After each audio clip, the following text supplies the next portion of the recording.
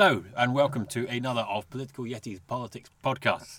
I'm James Miller, journalist, podcaster, author. The Gender Agenda is still available on Amazon. Please go and buy it.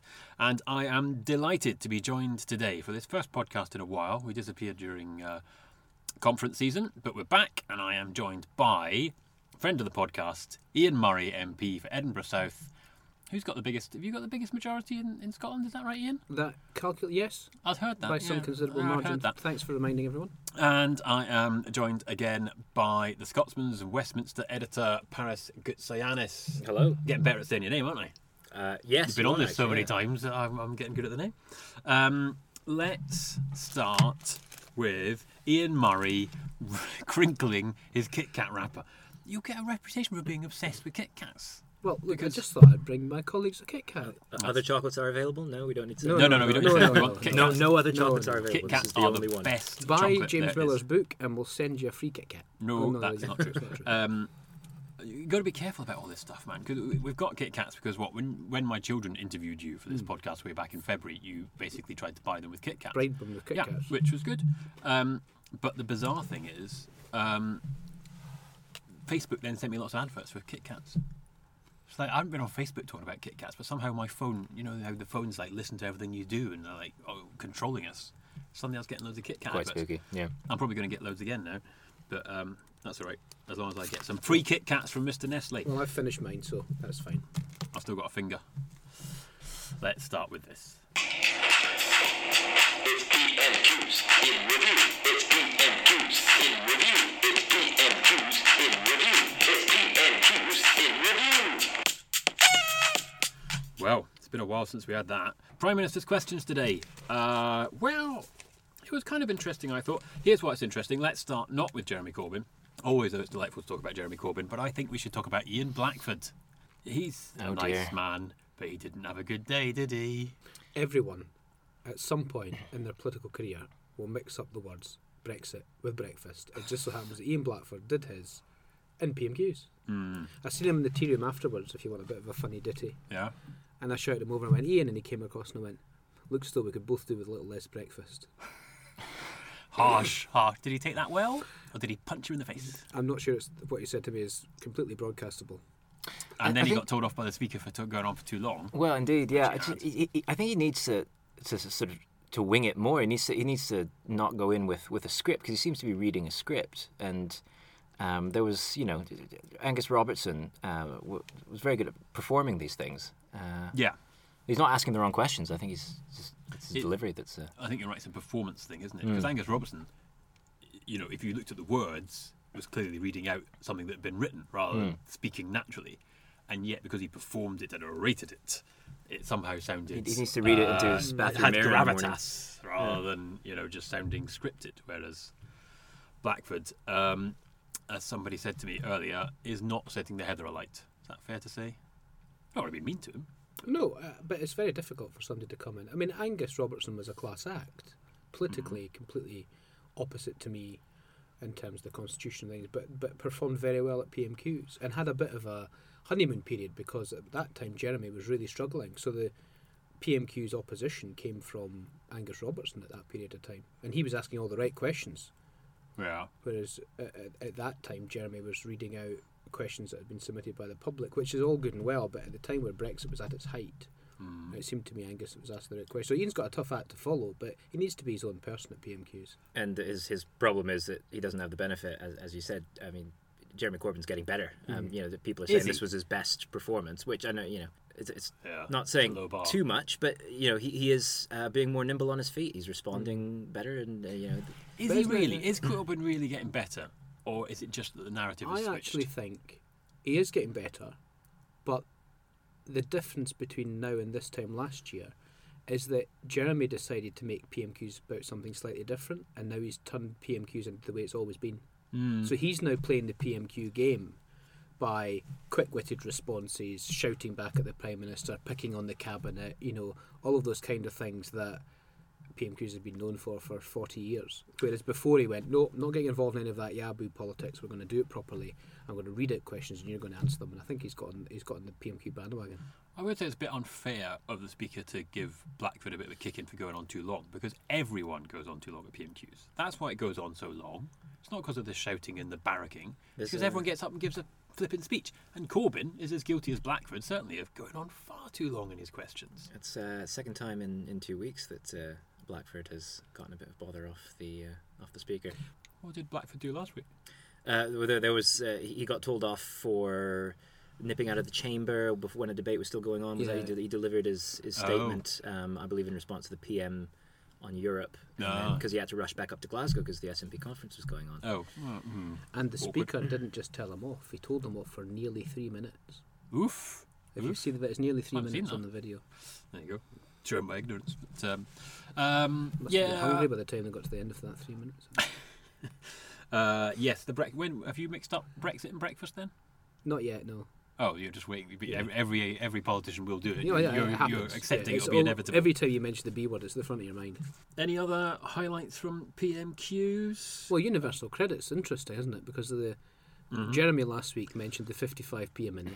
Yes. To phone up the DWP hotline. Yes. And miraculously, this has now become Theresa May's great policy of scrapping not just the charges for that line, but other lines. And it's really funny because the DWP fraud line is free if you want to report someone. Is it? But if you want to ask about your universal credit because you've been thrown into significant destitution and don't have 2 pennies to rub together, 55p a minute. Well, that's because everyone knows there are far more fraudsters than there are claimants. Oh no, that's not true, is it? There's hardly any fraudsters and loads of claimants. That's Theresa May responding to Jeremy Corbyn. He's running the show. You, of course, famously said he had dogs or something who were a bit rude about him and said he was a buffoon and a terrible man. He's running the show. What a You're great paraphrasing, man. To be fair. I am, but something like that, wasn't it? You weren't very complimentary. Have you changed your mind? Have you now accepted that he is the greatest living politician of our age? Well, some would say.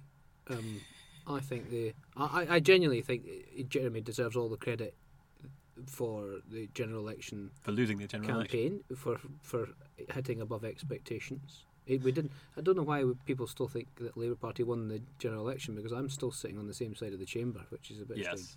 But he deserves all the credit for getting us to where we are. He is improving. To be fair, whether some people in the party like it or not, the party is growing and it is a movement, and he does seem to be chiming with the mood of the country. But I think Jeremy would admit himself, I'm sure, that he's still got a long way to go to be Prime Minister in the eyes of the public. But he is. But his figures are improving all the time, which is where you need to be. He's driving the agenda, right, Paris? This is remarkable. Like I say, he lost the election, let's be clear. I think the phone line Labour thing... are driving it. Yeah, I mean, the phone line thing is just the latest example. And, what struck me in Theresa May's answers today is how often she's, I'm going to explain to you why we can't spend money on increasing NHS salaries. I'm going to explain to you why... And... I don't think there's not a lot going on behind that. There's a lot of finger wagging about the deficit, and despite the fact that she has moved the conversation onto the just about managing, that actually there's no below the surface. There's not a lot there actually happening for the just about managing. It depends what you call just about managing. I think isn't that part of the problem, that her idea of just about managing is having to shop at Sainsbury's rather than Waitrose, whereas actually just about managing are having to shop at Lidl's rather than Sainsbury's, or having to have any money to shop at all. Yeah, but they're not just about managing. That's not just about managing. That's something lower down the scale, if you like. So I don't know. I wonder if there's an issue there with her definition of just about managing, or what she defines as just about managing, and what the rest of us. It's not a clearly defined term. There was an interesting dynamic with Rachel Reeves' question today. Yes. When Rachel asked about the energy price cap, remember Ed Miliband announced this in his 2013 conference speech. Noted Marxist Ed Miliband. Noted Marxist, and it was red. All the papers were red Ed. Here we go again. Here's Russia coming over the hill, etc. Communism writ large in the Labour Party. It's now not only Theresa May's policy, but Theresa May stands up to Rachel Reeves' question on the energy price cap and goes, "It's great to see the Labour Party are going to support this." Yes. I mean, has irony died? It was a bit weird. Although my main feeling about that was Rachel's still quite good. She's Rachel's very kind of been lost she was a rising star, and then everything's gone wonkazoid in politics. And I thought, actually, she's still got it. There's still maybe somewhere down the line. Could she lead the Labour Party somewhere down the line? I don't know. We were saying this. It was Heidi Alexander last week, wasn't it, who had the brilliant question on Brexit? And Heidi's excellent. Heidi's is very, very good. So all the Labour women are one by one standing up and showing what they can do. This is true. Meanwhile, we have Jeremy Corbyn, who, as you say, is getting better, who did really well in losing an election. Well done him. I had a man at my door at the weekend who was telling me how well Labour had done by proving the right-wing press wrong, because the right-wing press had written them off as a party of government. So they proved the right-wing press 100% wrong by not being a party of government. So, obviously, Jeremy's done so well, you probably want somebody sort of in the Jeremy Corbyn mould to lead the Scottish Labour Party, like, say, Richard Leonard. Right, Ian? I would like someone to lead the Scottish Labour Party that leads the Scottish Labour Party.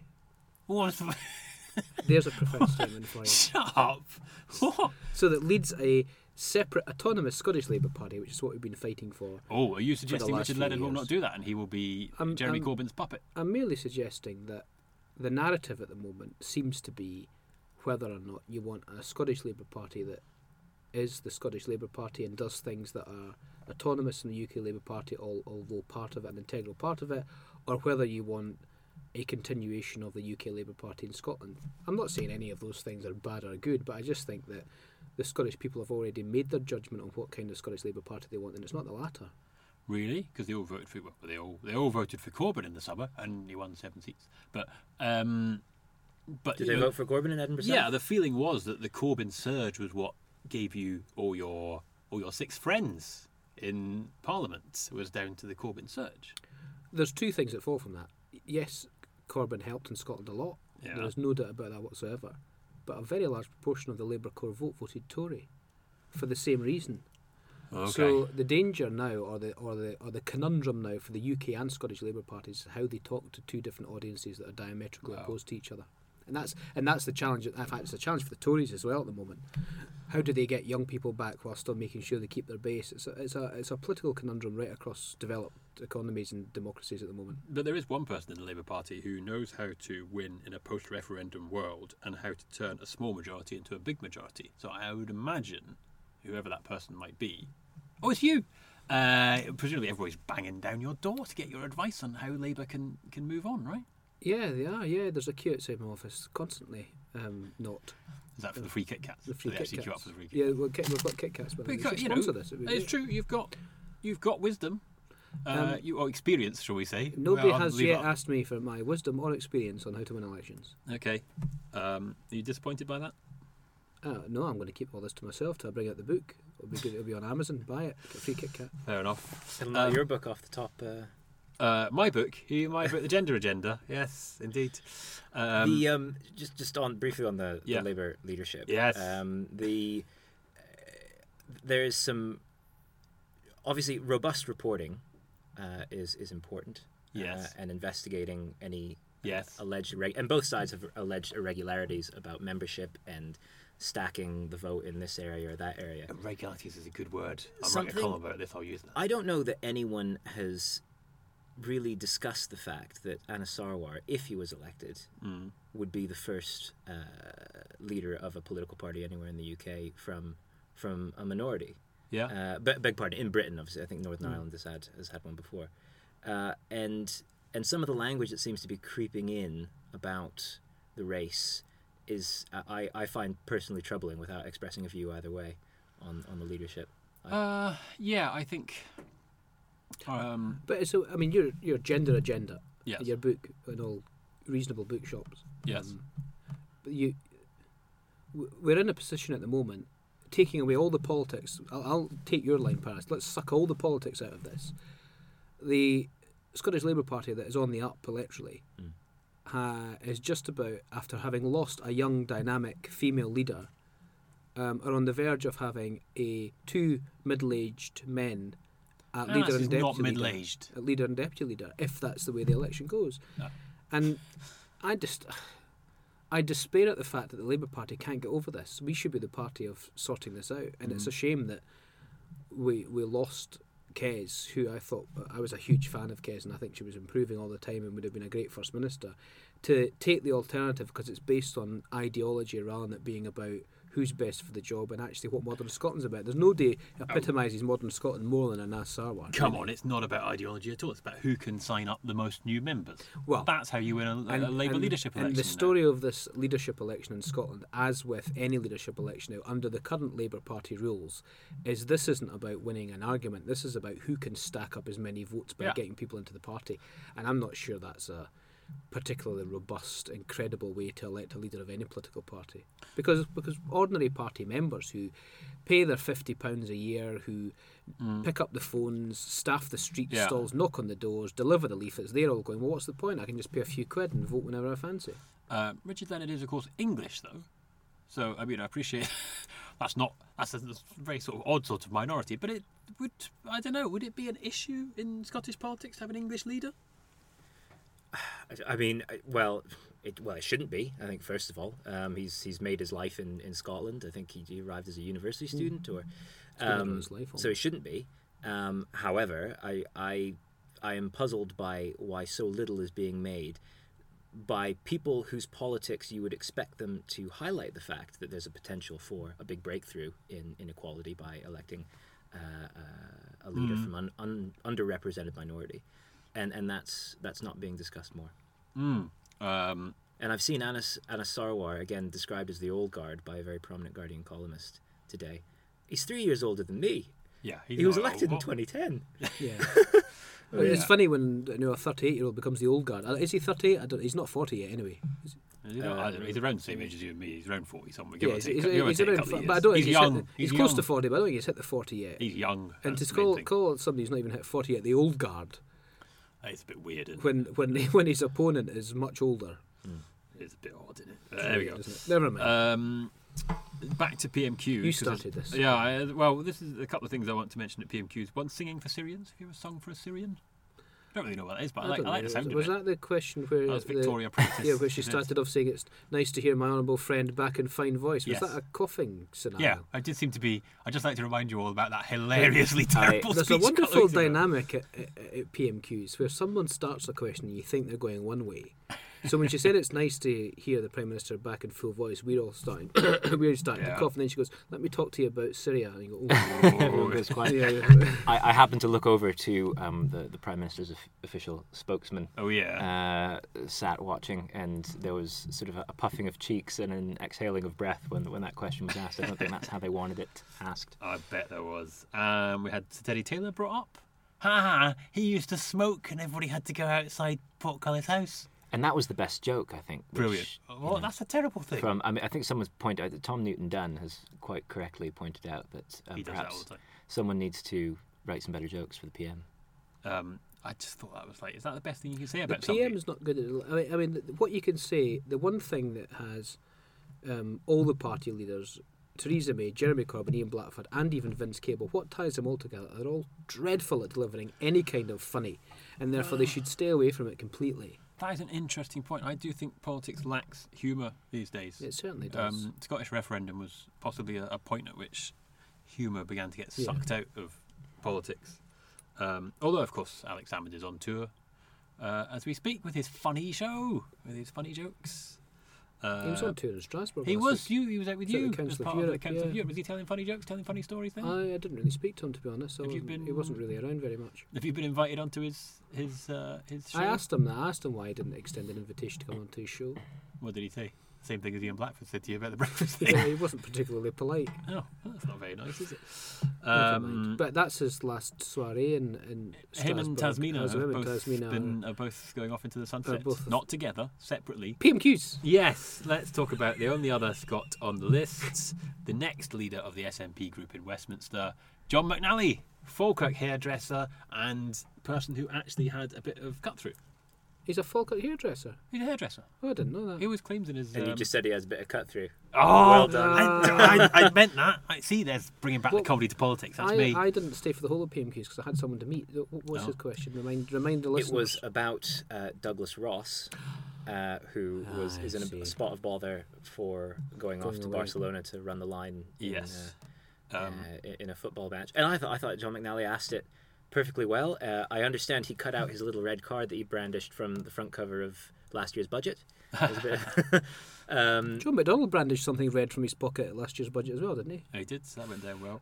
There was a Probably couple had of more issues budget figures than with McNally's question, because you shouldn't use props, of course, and the Speaker had to make sure that he had told Douglas Ross that he was going to be talking about it. I didn't know that was a convention. I didn't either, but Yeah, the SNP will something nod new. vociferously to If you're suggest going they did. to if you're going to mention someone in the chamber in a derogatory way, you should always tell them first. Yeah, I suppose okay. it's fair. Apparently they claimed they had got in touch with him. We But need yes, to come this up. is- You need to ask your listeners to submit stuff to you to come up with a football type song for an assistant referee who's a member of the Conservative Party and sits at Westminster. I think that could be fun All right, okay, listeners, there you go. without You using heard any it. swear words.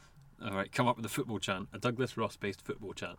Because he's in Barcelona tonight, isn't he? He is. Arch Unionist, Conservative MP, Yes. running the line. Normal person has sacked off work. He doesn't have to be at work because there's this nonsense about a crunch universal credit vote. There's no such thing. It's an opposition to a debate. There probably won't be a vote. If there is, it's not binding, so he doesn't need to be here. Has gone off to a massive football game to be a linesman. Good for him, I say. Am I wrong? Am I that wrong? There will obviously be people who will think, yeah, I'd rather be at the new camp. Yeah. Um, People who but hate yeah, we Tories get upset. will go, We get upset about second jobs in general when people are advising, mining companies Yeah. and oil drillers, and if we're treating everyone the same, then we should say that perhaps he should be in the Commons. So you're suggesting that MPs should give up their second jobs? Because Ian Blackford might be interested to hear that. Because he's got a few second if jobs. he could give up his second job and still have another 4. Well, Is John McNally still cutting hair? On Yes. the side? Is he really? he puts it in his... Well, then I take it all back. There's some old boy... That's true. That's a good point. This is But hilarious. not in parliamentary time. There are apparently No, of some of course. his old boy customers who insist he is the only person that can cut their hair. So on a Saturday morning, he cuts their hair, So is and then there he a puts it in his hierarchy? register of interests. He cuts some old 5.50. boy's hair for £10 or something. Isn't that interesting? Because is there a hierarchy then of But that's second not- jobs that are acceptable? But that's not during parliamentary time, of course. Well, every time's parliamentary time. If I went and worked in a bar on a Saturday afternoon, so people would go, well, oh well, second job, and you go, well, it's not Right, parliamentary. but If there's I not gonna be- advised BlackRock, it'd be second job. It's there's not going to be any parliamentary. votes on a Saturday Well, morning. Let's be but- honest. So I mean, there's a difference there.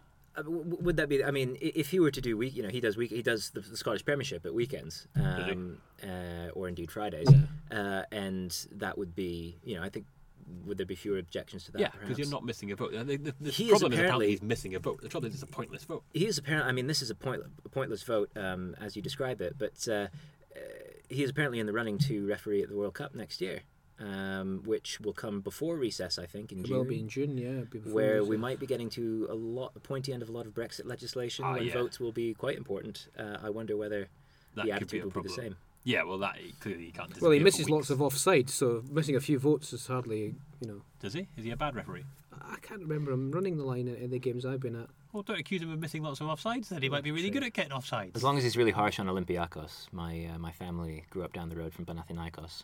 Right, listen, let's wind things up with I Love Your Questions. I love your questions.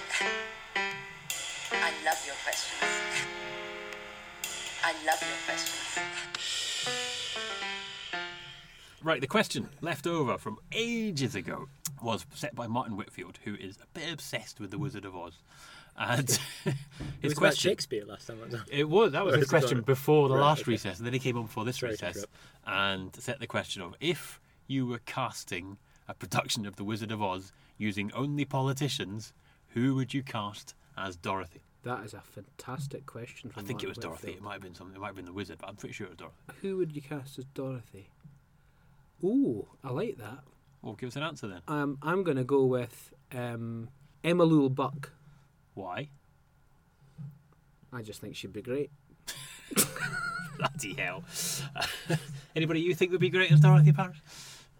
Someone who goes on a long journey and vanquishes her foes to reach a goal. Would that be the next leader of the Labour Party? Perhaps Yvette Cooper? I don't know. Ooh, that was very deep. That is very deep. Unfortunately, of course, Angela Rayner is the next leader of the Labour Party, so Or her. bad luck. Your question, Ian. Have you got a question for next week? Next week, the kids are back. The Are they- kids are Hey, back. That's why I brought the kid caps in. Yes, the kids are back, and they will be interviewing Kirsty Blackman, deputy leader of the SNP group of the SNP. For now, maybe by next week she'll be the leader if they Okay. decide Oh, to it's Kirsty get rid of Brexit breakfast mix-up man Ian Blackford. My question would be to Kirsty then. Yes. If Ian Blackford was a biscuit, which biscuit would he be? Well, top class political banter. What biscuit would Ian Blackford be? Well, I don't know. A wagon wheel? It's quite round. Now, if she listens to this podcast, What do you mean if? if she's suffering from insomnia and listens to the podcast, she now knows the answer. Well, she's on it nearly as much as you are, but not quite. Okay, we will cast Ian Blackford as a biscuit next week. Angus Robertson would be a Viennese, of course. Oh, very good. We never even You're good. We never got time to talk about how Brexit Britain has resulted in the 3 German speakers being thrown out of Parliament. Don't tell me this country's not gone more racist. Natasha Engel, Gisela Stewart, Angus Robertson, all German speakers, all left at the last election. Where's Vera Hobhouse from? Oh! I don't know. Are you saying that just because she's got a funny name? She does speak a bit German, doesn't she? She's got a bit of an accent. I'm definitely not saying that, but she's got a bit of an accent. I'm certain she clearly has some continental heritage somewhere. So. Yeah, well, you continental. I suspected it was German. Your continental radar's gone off, has it? Okay. So, I hope you enjoyed this racist, bigoted podcast. We'll be back next week. She speaks a bit German. What's wrong with that? She's got an accent. That's not racist. I'm not suggesting that makes her a better or worse person or anything. Just one last plug. I hope everybody enjoyed their Kit Kat. Yes, I've still got a finger. You've got 3 fingers. Yeah, okay. My fingers are all gone. Okay. Let's finish here and say thank you for listening. If you want to get in touch, I am at Political Yeti on Twitter. I am politicalyeti@gmail.com on the email. My website is james-miller.com and my book is The Gender Agenda. Get in touch, like, subscribe, all that sort of stuff, and tune in next week for another of Political Yeti's Politics podcasts. Thank you.